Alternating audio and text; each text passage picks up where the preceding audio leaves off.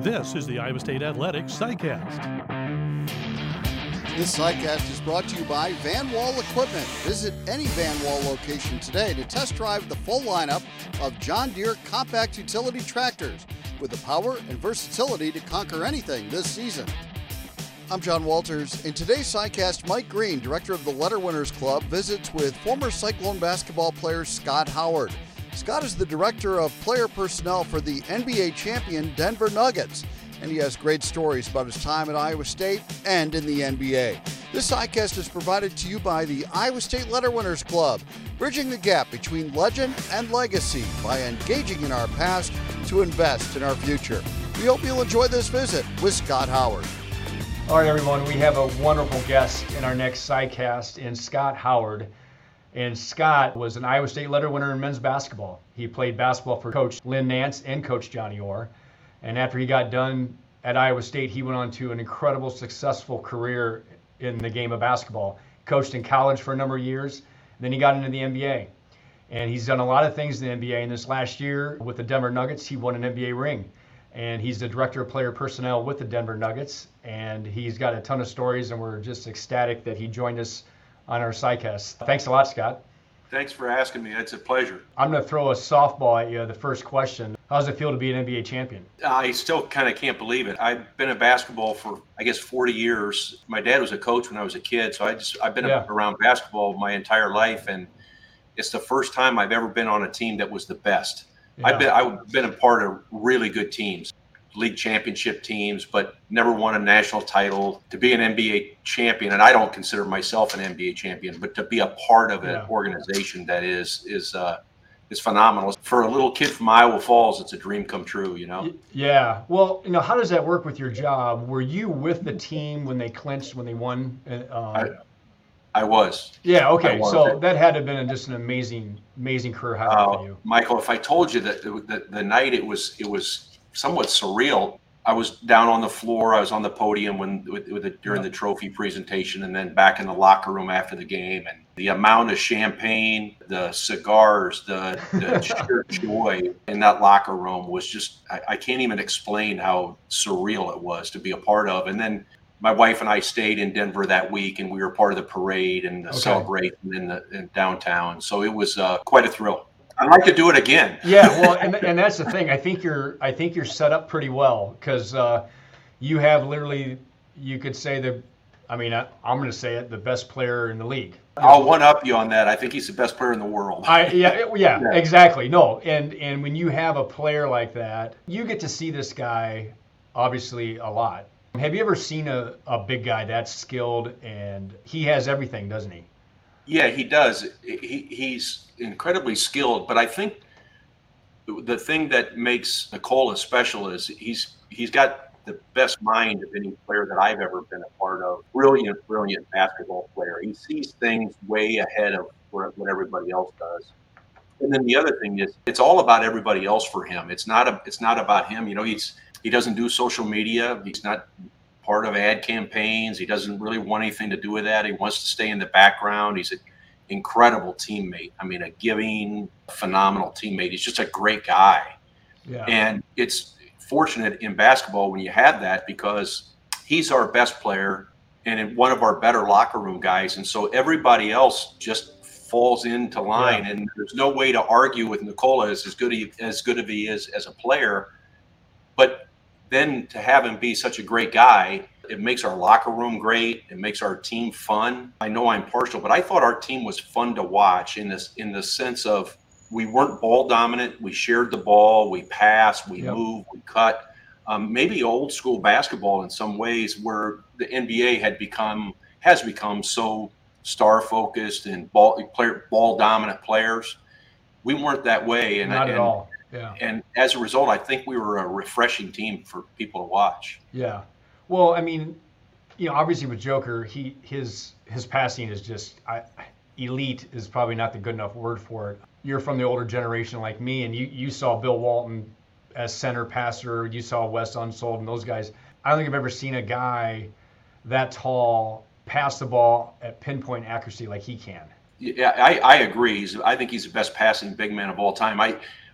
Walton was great. Yeah. Wes Unseld was great, like with the outlet pass, but maybe not in the half court offense as much.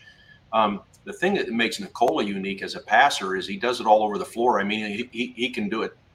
His out of bounds passes down the floor. He's the only guy that knows somebody's free down there, and his ability to thread the needle in the half court it's uncommon. You know, obviously you've been in the league a long time for, various organizations. Besides the Joker, what other player that you have worked with in the NBA that would rank up there as one of the best you've ever been around? Well, I was fortunate when my first job in the NBA. I went to work for the Washington Wizards. The second year I was there, Michael Jordan came back to play and played. Oh, so he was there when you were there. Okay. And so that was quite a thrill. I became very friendly with Michael as well and was around him a lot. But he'd be the other guy that just superstar. And he was 40 at the time and was still able to score 40 at 40. Yeah. So he was great. Which doesn't happen very often in that league. You start getting upper 30s, you start diminishing skills a little bit. So obviously you've had a chance to work with some Iowa State Cyclones, and you were with the Nuggets when Monte Morris was there. I was, yeah. What did you think about him as a young player as he kept getting better and better? Well, the thing about Monte fit it with our style of play, and I knew, Fred Hoiberg's a friend, and Steve Prohm became a great friend of mine, and so I knew a lot about Monte as a guy. Yeah. And the thing that made Monte unique is he never turned the ball over. He had those high assist numbers, yeah. but his assist to turnover ratio was uncommon. I think one year he was 7-1. Yeah, I mean, I don't know if anyone's ever going to touch those records he has in college. I mean, and so he was the consummate backup point guard. And then last year, when Jamal Murray was hurt for a year and a half, Monte started for us and did a great job. I mean, he got to the playoffs. He was great. I think with pro sports, one of the things that's really sad is when you have to trade a player that you don't want to trade the player, but you got to trade the player to make the deal work, to get the player that you need. Well, that's the business. And I think Monte was a victim of that. In some way, shape, or form, I wish he could get a ring because he's a part of the way we built this franchise.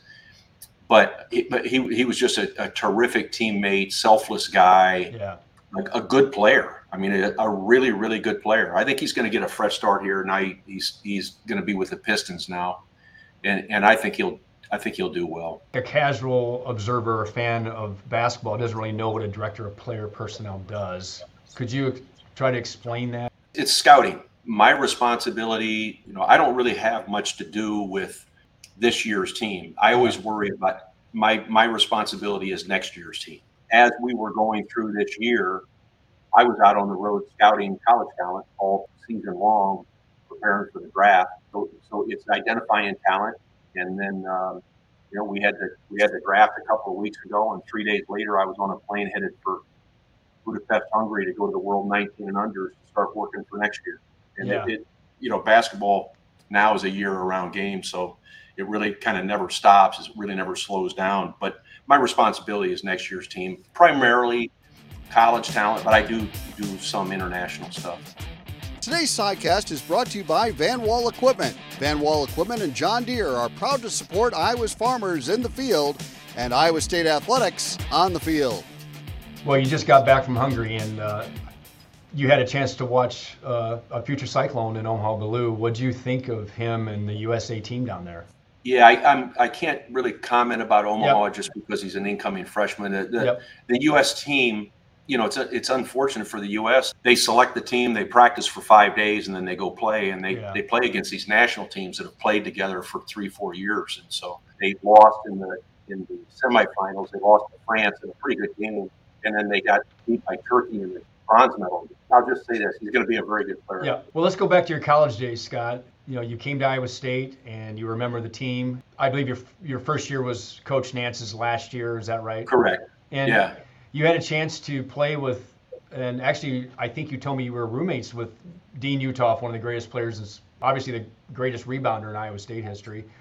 And you came back this last year for his Hall of Fame induction. How awesome was that to see him again? And what was he like as a player at Iowa State? Oh, that aside from winning the championship and going through that experience, the highlight of my year might have been last September when they put Dean in the Hall of Fame. just because I thought he was so deserving. If they had 30 teams back then when Dean came out of college, he'd have been in the NBA for a long time with his skill set. He was my roommate. He was a great guy. I loved Dean. And he went off and went down to Australia, and that was the first time I'd seen Dean since he left campus. Yeah, and it was a phenomenal night because a lot of Dean's teammates came back to support him, and it was the first time I'd seen a lot of guys for many years. I saw John Tillo and John Ness, and Andrew Parker came back, and Lefty Moore was there. Chuck Harmison came back, and Chuck is still a good friend of mine, and the list goes on. It was a really, really neat deal. A tip of the cap to Iowa State for running such a great event to honor their former athletes. That was a great night. I'd like to go back, and hopefully there'll be another teammate that'll get in. But Dean was a phenomenal rebounder. His ability to find hard to get balls was really unique, and he had great hands. I'd have to look it up because it was 40 years ago, but he was a little bit limited offensively, so some of those rebounds were offensive rebounds, his own shots, Yeah, he admitted that. We used to tease him once in a while. He was padding his stats, but he was a great teammate. Great teammate.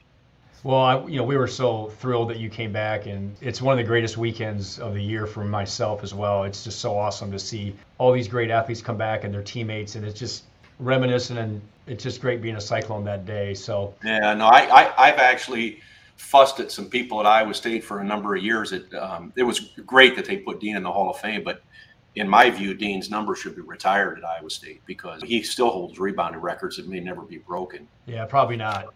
Probably not the way the game's changed. So tell us about your second year, because that's when a guy named Johnny Orr took over.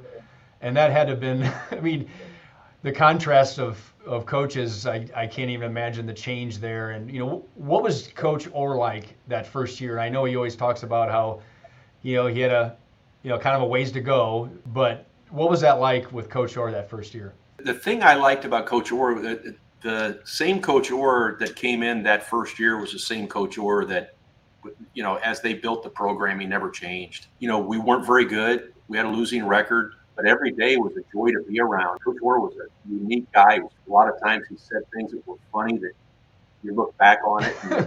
And he had a little message there, but Coach Orr treated everybody so well. And I was the worst player on the team. I was a walk-on, and he treated me just as well as he treated anybody else.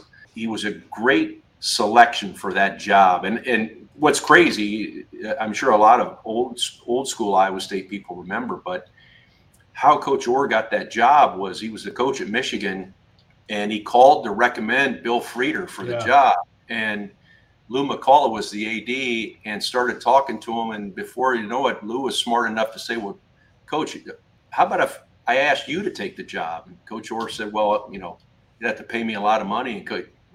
And within a couple of days, they had a deal, and it was brilliant on Lou McCullough's part to ask that question. But he was a great selection at that time because a lot of times when there's coaching change, is a swap from one style to an exact opposite style. Yep. Coach Nance was a terrific basketball coach.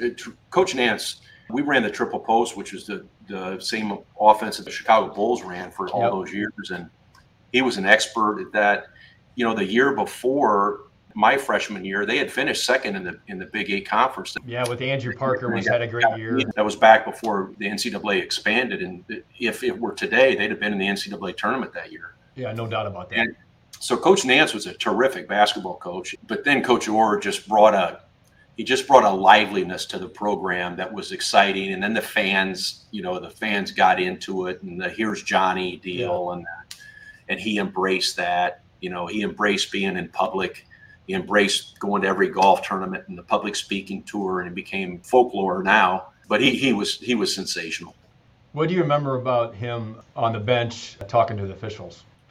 Oh, he got after him pretty good. We were playing Missouri on a Saturday afternoon, and Missouri had a really good team. Norm Stewart was the coach, and Steve Stepanovich was on that team, and John Sundvold. John was a friend of mine. I had gone to camp with John when I was in high school and had stayed in touch with him. So it was a crazy story. There was a play where Stepanovic got the ball on a rebound, and Lefty Moore came up and to kind of try to block the outlet pass, and he got up right up underneath Stepanovic. And Lefty, isn't very tall, so he was kind of down, had his head down like around Stepanovic's chest, and Stepanovic just kind of looked down at him, and he came down with a ball, and he got Lefty right in the forehead, and Lefty crumpled to the ground, and the referees don't call a foul, and now they pass the ball up the floor, and Coach Orr goes out on the floor. He runs out into the middle of the center circle,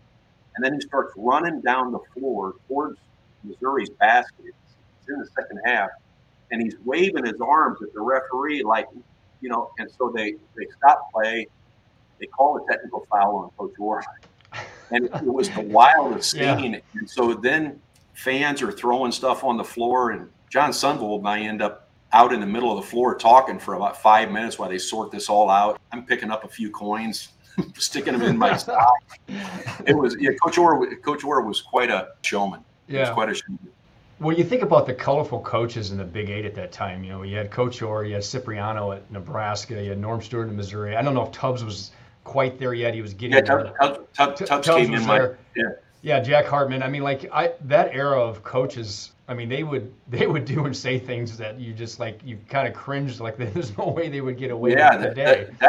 If you look back at that time, you're exactly right. I mean, Ted Owens was at Kansas, and Ted Owens was a terrific coach, and there were really good coaches. Basketball was good in that league. Yeah. For quality, comfortable, and authentic styles on Cyclone game days and every day, insist on Authentic Brand Sportswear, the premium alternative gear of choice in the Midwest and across the nation. Choose Authentic Brand for your game day styles.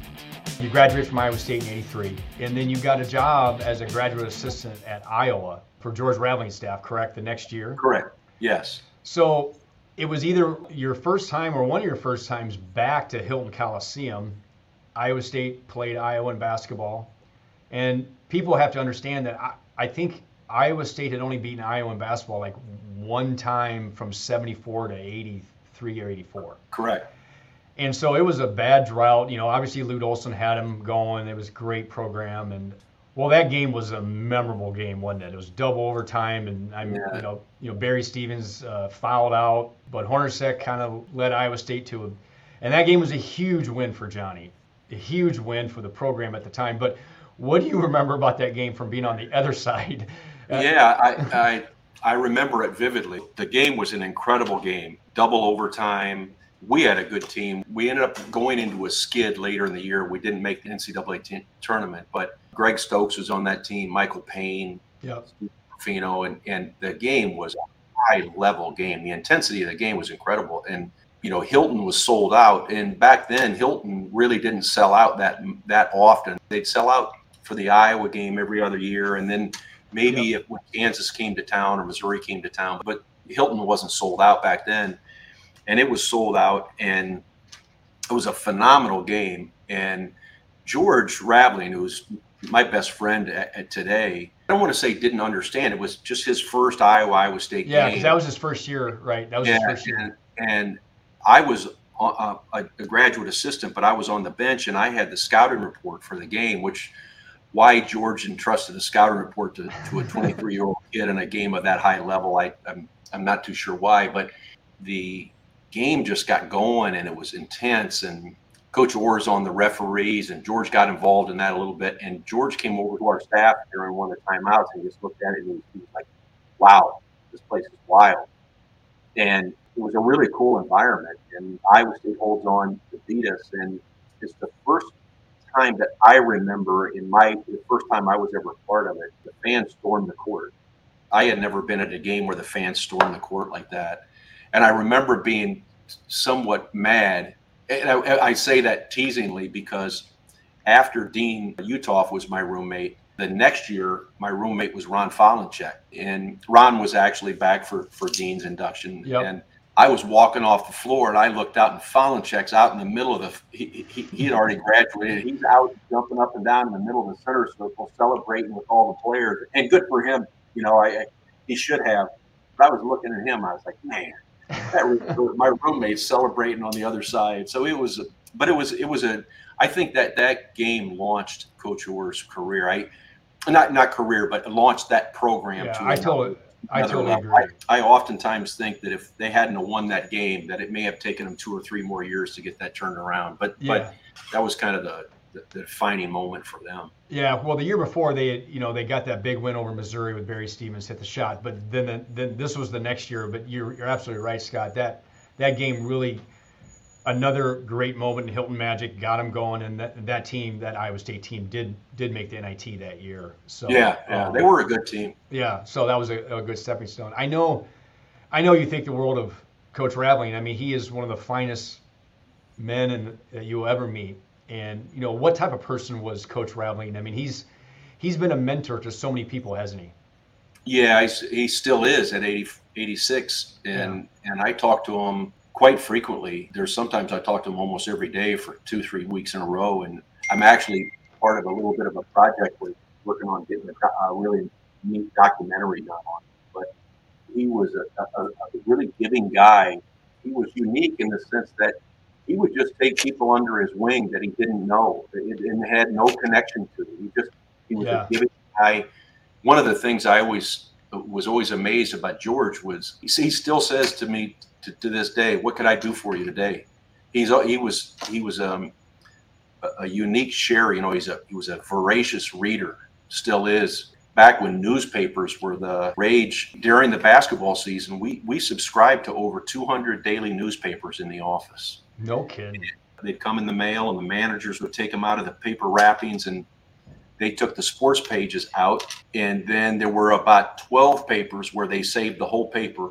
And that was part of George's daily routine, is reading daily newspapers. And during the season, that was one of the ways. It was before the internet. That's the way we kind of tracked recruiting. He'd come in and he'd have a newspaper article from Baton Rouge, Louisiana. Here, follow up on this kid, and we'd make a call. It was kind of old style recruiting, but he was just a really unique guy, high information guy, and a well-rounded guy. I mean, a good dinner, a good glass of wine. He wasn't just about basketball. He was an incredible guy. On Football Saturdays, our John Deere Run of the Game is brought to you by Van Wall Equipment. Nothing runs like a deer, especially when supported by the team at Van Wall Equipment, the Cyclones' John Deere dealer of choice. You obviously you coached in college for a number of years for multiple schools, and one of the schools that you were an assistant at was Nebraska under head coach Danny Nee. And I just want to ask you about an unbelievable game that you were a part of at Hilton Coliseum when Tyronn Lue upset Iowa State and Kelvin Cato and Kenny Pratt, Dedrick Willoughby, and Sean Bankhead and J.C. Holloway. I mean, that game was amazing, and I think Iowa State was ranked in the top 10, if I believe, at the time. Yeah, and I remember I was at that game and being devastated, but that performance by Tyronn Lue that day, I mean, holy smokes. Yeah, I was like, this guy's good. When Coach Floyd was there, I thought when I was at Nebraska, I thought Iowa State was clearly the hardest team in the league to prepare for. Kansas was the best program year after year in the 3 years I was at Nebraska, but Iowa State was the hardest team to play against because they played such a unique style. Tim face guarded 2 guys on the floor. He had this rule 60-by-2. 60% of a team's offense comes from 2 players, so take those 2 players out of the game. So they played what was kind of essentially a triangle and 2 in a way, and they were just incredibly hard to prepare for. And so we beat them that year, that game that you're talking about. That would have been I think it was 96, 97, right? Yeah. The 97 season. And then we turned around and came back to Hilton the following year in 98 and beat them again. Yeah. Willoughby and Cato had graduated. But the game that you're referring to, it was a great game. Lou was terrific. And we scored to go ahead. And then Iowa State brought the ball up the floor, and they were going to hold the ball for a last-second shot. And Cookie Belcher got up, and Dedrick Willoughby dribbled the ball off his left foot, and it went out of bounds, and we got the ball and won. That's right. And, that's right. And it was a terrific game. And Lou was great, but the next year we came back and we beat Iowa State pretty good then the following year. Yeah, that was Coach Floyd's last year. Yeah, exactly. Yep. But those were, Coach Floyd had it rolling here. Those teams were so tough and disciplined. He was such a great coach. Yeah. getting close to wrapping this up, Scott. I can't thank you enough for taking the time to talk to us. It's been great stories. You're a lifetime member of the Iowa State Letterwinners Club, and we really appreciate that. How important is that for you to still be a Cyclone and still be connected? It's kind of crazy. I don't know how I ever lettered because I was no good, but I guess they appreciated somebody that just came to practice every day and gave his best. But it's quite an honor, and I think we always end up going back to our roots, right? And so after I left Iowa State, I go to the rival. I still have guys that I went to school with that kind of really don't think that fondly of me because I went to Iowa. In a grudge.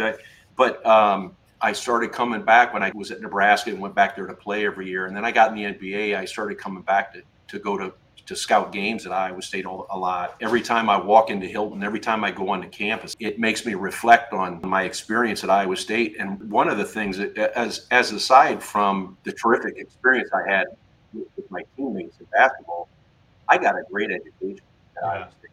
I majored in physical ed, and my teachers were terrific.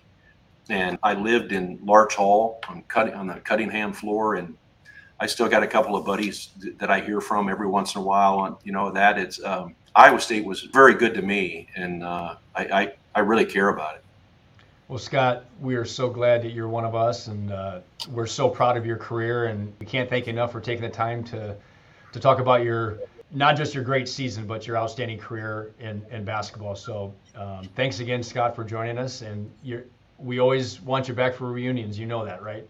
I'll come. You put any of my teammates in the Hall of Fame, I'm there. Yeah. Well, Scott, thanks again for everything. Thank you so much. It was a thrill.